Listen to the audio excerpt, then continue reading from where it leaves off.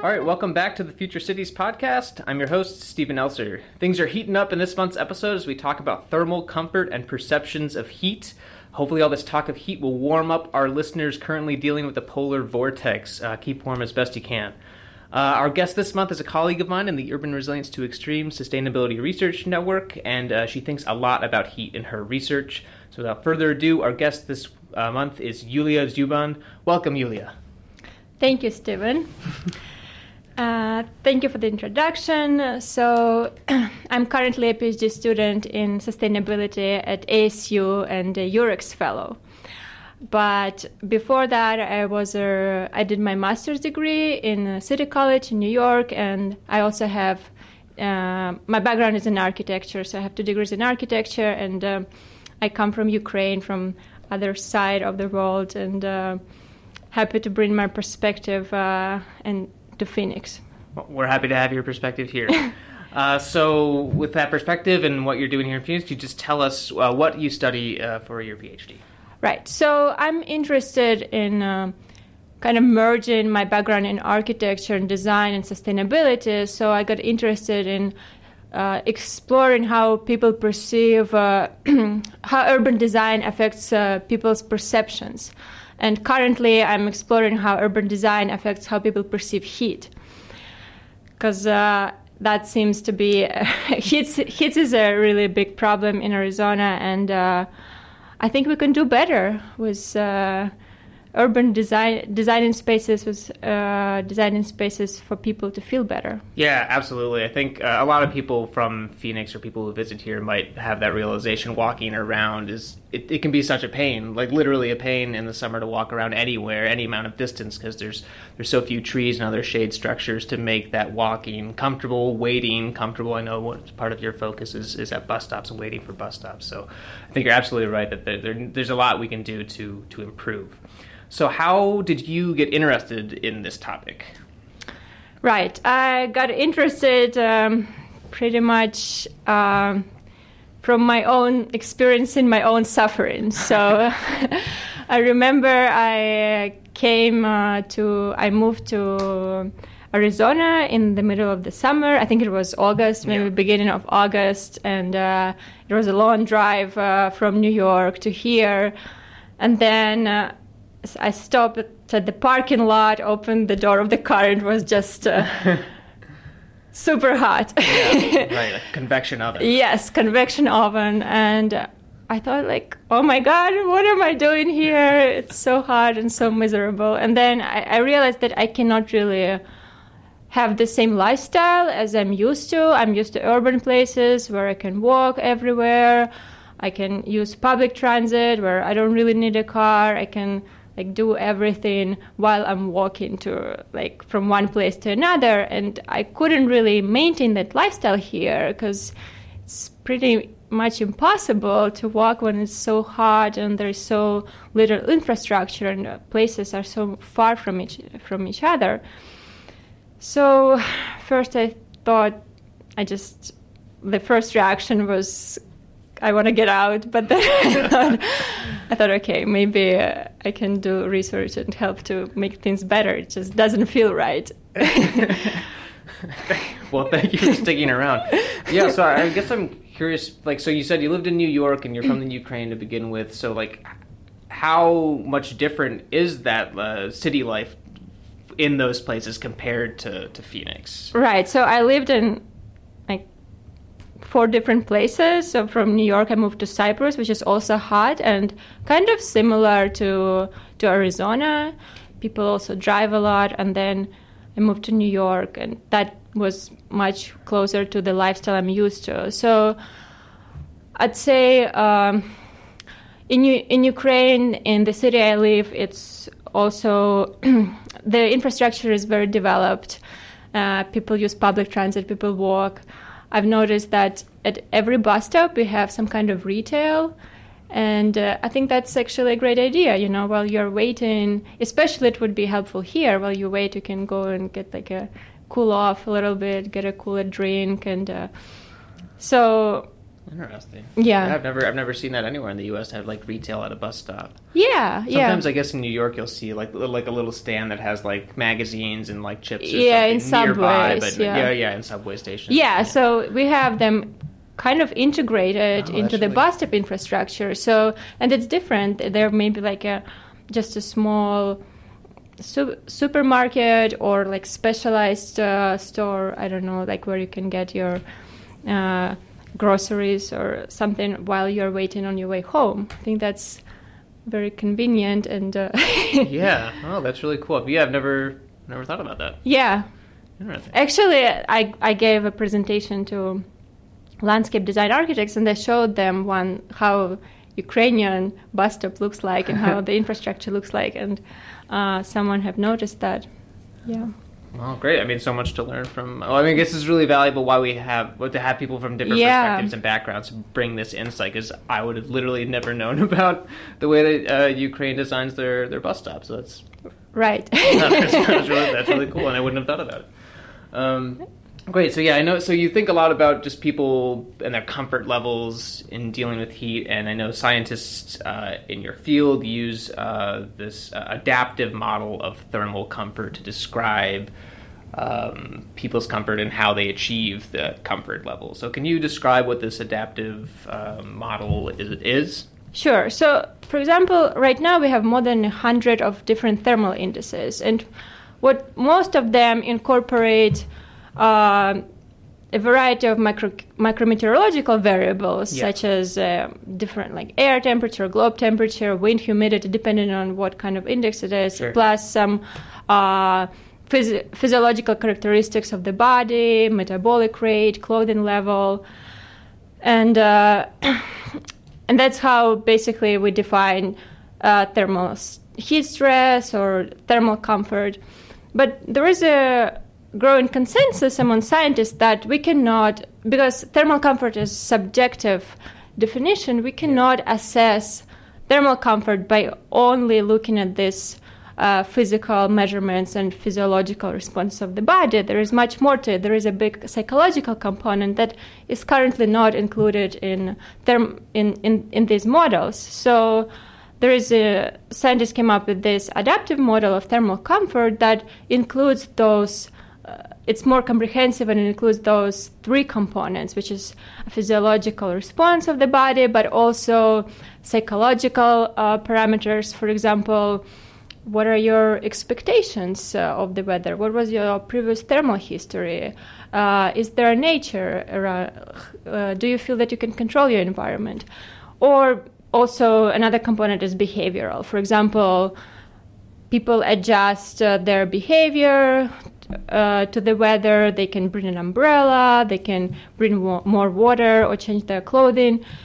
So this is kind of a more comprehensive model, and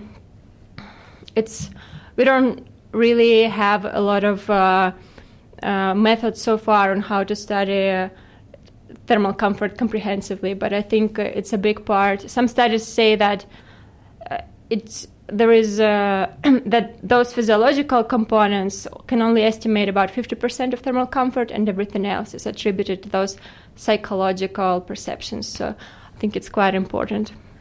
Yeah, that's really interesting, and the psychological aspect is not something that I really would have thought about. So I'm come more from a background of like physical science measuring. I sort of think, oh yeah, we can measure it. That's how we'll define it, but. As you say, that's not really a complete way to look at this. And I'm just thinking just sort of anecdotally in my own life. So I grew up here in Arizona, so kind of used to the heat. But then I moved to Indiana to go to college. It was so cold there, and that my first winter, I remember just like not being able to deal with it at all, having just a ton of layers on, and just I think my expectations for what the temperature would be like were totally like, not measuring up with what I was actually experiencing. But then by the time I was in my fourth year there, winter was just like a normal thing, and I'd sort of established that, oh, this is what it's going to be like. I could sort of set my expectations for what to expect. And anyway, so I just, anecdotally, I remember just coping better with the winter, even though winters were fairly similar between, my freshman and senior year. And I was fairly similar as well. So just anecdotally, yeah. Right. I mean, the body also acclimatizes to certain climate, right? So you physically may feel better, but those physiological and psychological components are so interconnected. It's sometimes difficult to attribute response to one or the other, but I think we need to study them comprehensively. Yeah, so a combination of Yep. Very interesting. So, as sort of alluded to earlier, one of your major areas of interest is public transportation and people waiting for buses. So could you tell us a little bit about what you've been doing with regard to bus stops here in Phoenix? Sure. I guess it also comes from my personal preferences and interests. I'm a big fan of public transit. I wish I could use it more often here in Phoenix, as I do. Well, I actually use light rail quite often. Since people in Phoenix who use public transit, they also usually mostly socially and economically vulnerable, and they may not have AC in their house, or their AC may not function properly, or they may not be able to afford to pay their electricity bill. So this use of public transit adds more heat stress to their daily heat accumulation on top of what they experience. So when they walk to the bus stop and wait at the bus stop, this may be like another 20 minutes on average one way to be out in the heat. And I think that can be very significant when it's more than 100 degrees out. That's why we decided to go and study the experiences of people currently, and in order to understand how big is the problem and also how it can be improved. So for the past 2 summers, I have a team of students, and we go together and we take measurements in the stops. We've selected pool of stops that have different design characteristics, and I'm trying to see whether people's perceptions change depending on the design of the stop. Yeah. So we go to measure and survey people at a standard stop, but then there are some nicer ones that have incorporated art and trees, and we're trying to see whether that helps or not. So could you describe, I guess, for people who aren't here in Phoenix, what a standard bus stop would look like? Right. A standard bus stop is just a metal casing. It's like porous metal bus stop, and usually it's in the middle of nowhere. There is no retail or trees. It's pretty much in the middle of the street, and there is nothing around. And is there usually a bench at the stand? There is usually a bench, yes, but that bench can get up to 130 degrees hot. Oh my gosh! You probably don't want to sit on that for very long. They probably don't want to sit, or I guess you can't even sit on it. Yeah, because you'll burn. You'll burn, yeah. Yeah. So that's another important aspect. We have this standard infrastructure, but does it really perform well for Phoenix summers? Does it, or maybe just functions for half of the year when it's not that hot, And then there are a few improved stops that have different materials. They painted with colors that are a little bit cooler, and they have a lot of vegetation and landscaping. So, and also some different forms of landscaping, some grass and shrubs. So we are trying to see whether that changes how people perceive heat.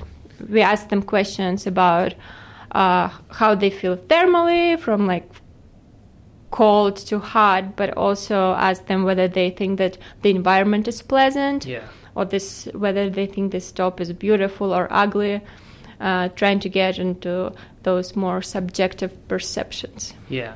So I know you asked some questions about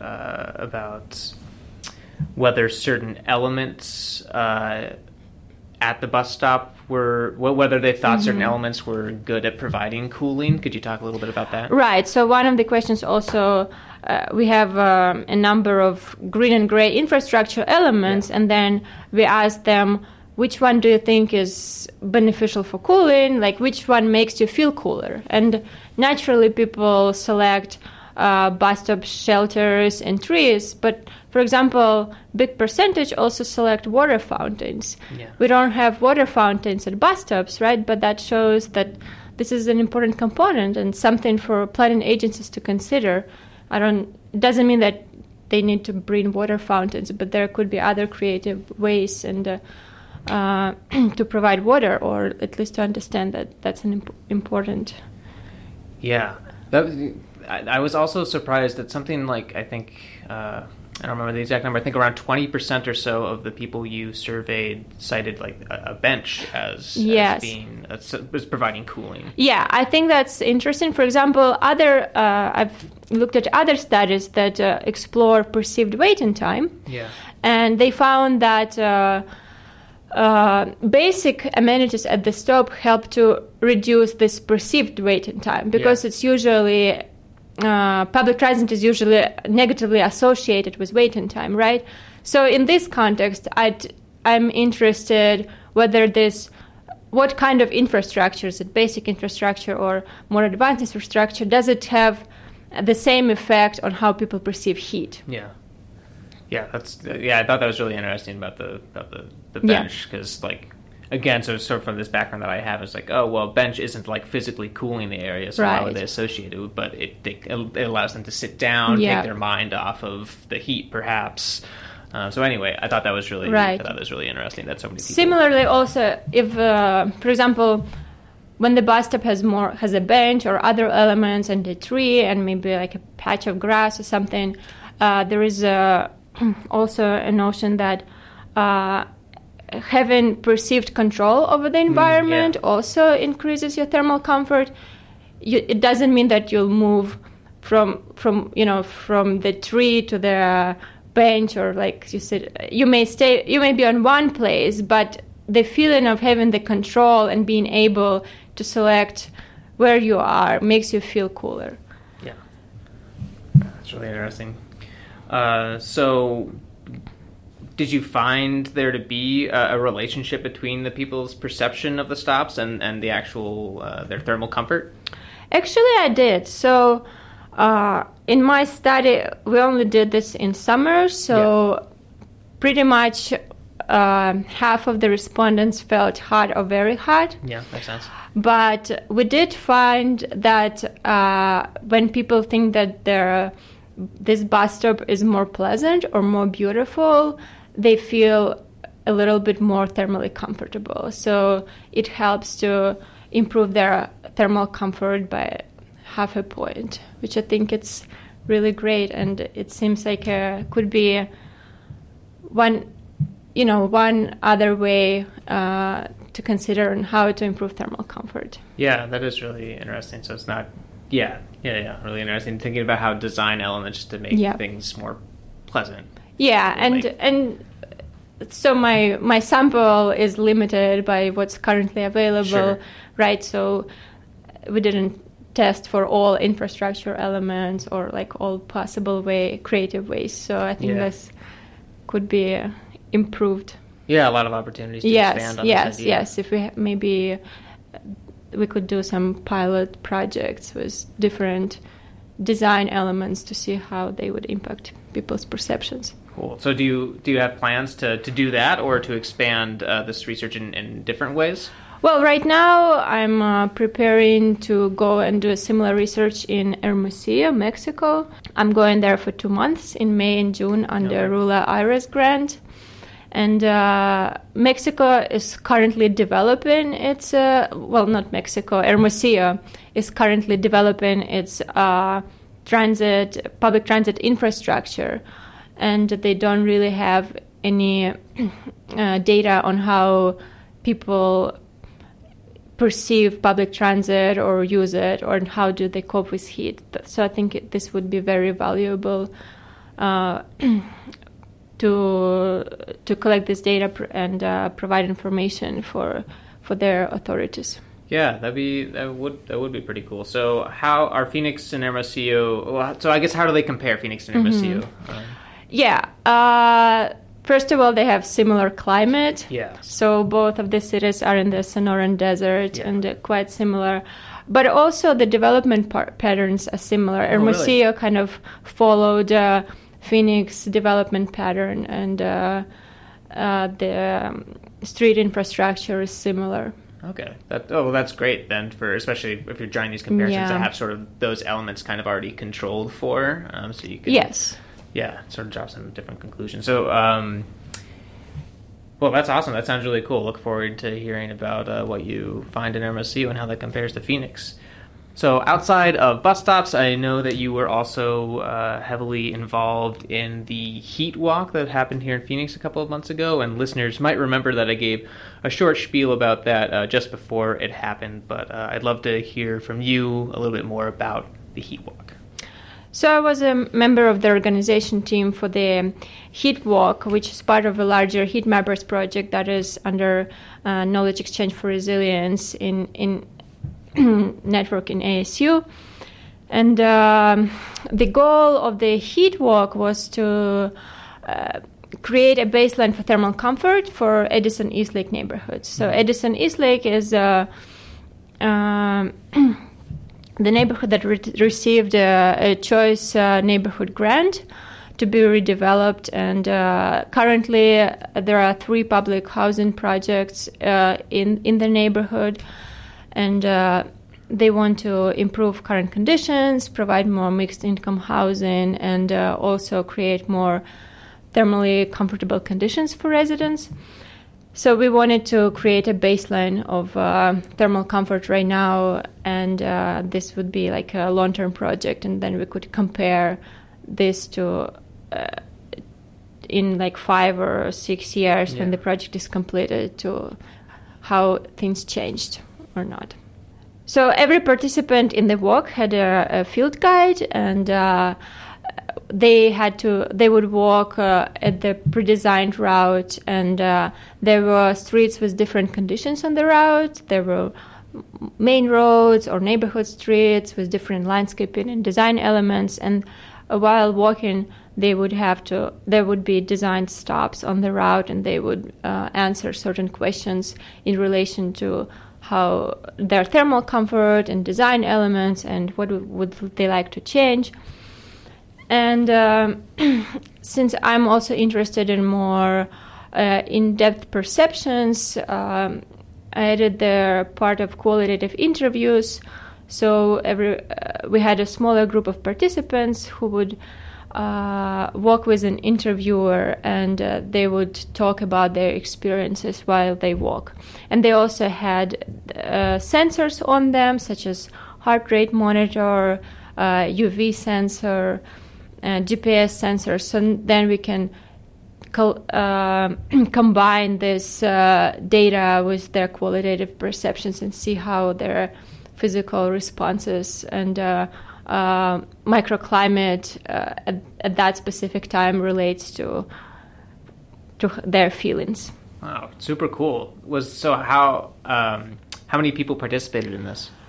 We had around about 40 people participating, and then 12 people were interviewed. Okay.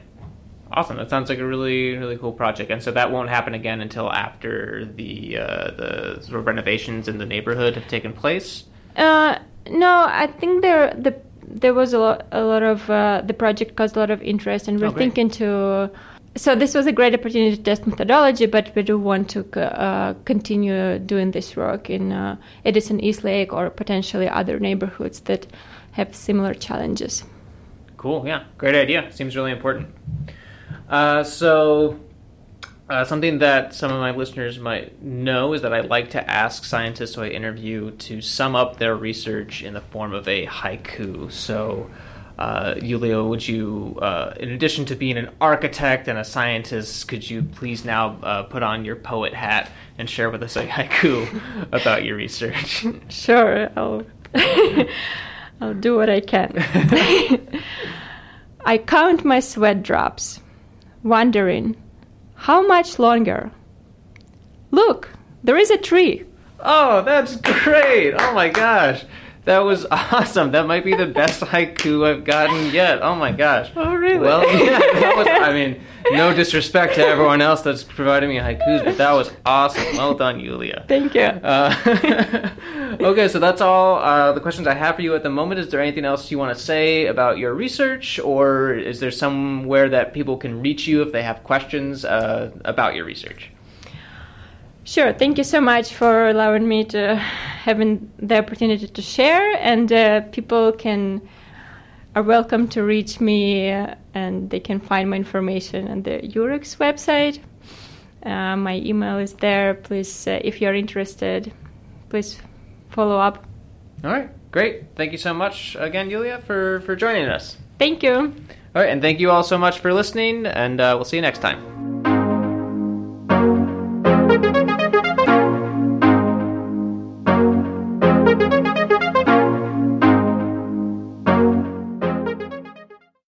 The Future Cities podcast is an outreach effort brought to you by the Urban Resilience to Extremes Sustainability Research Network, or UREX as we usually refer to it.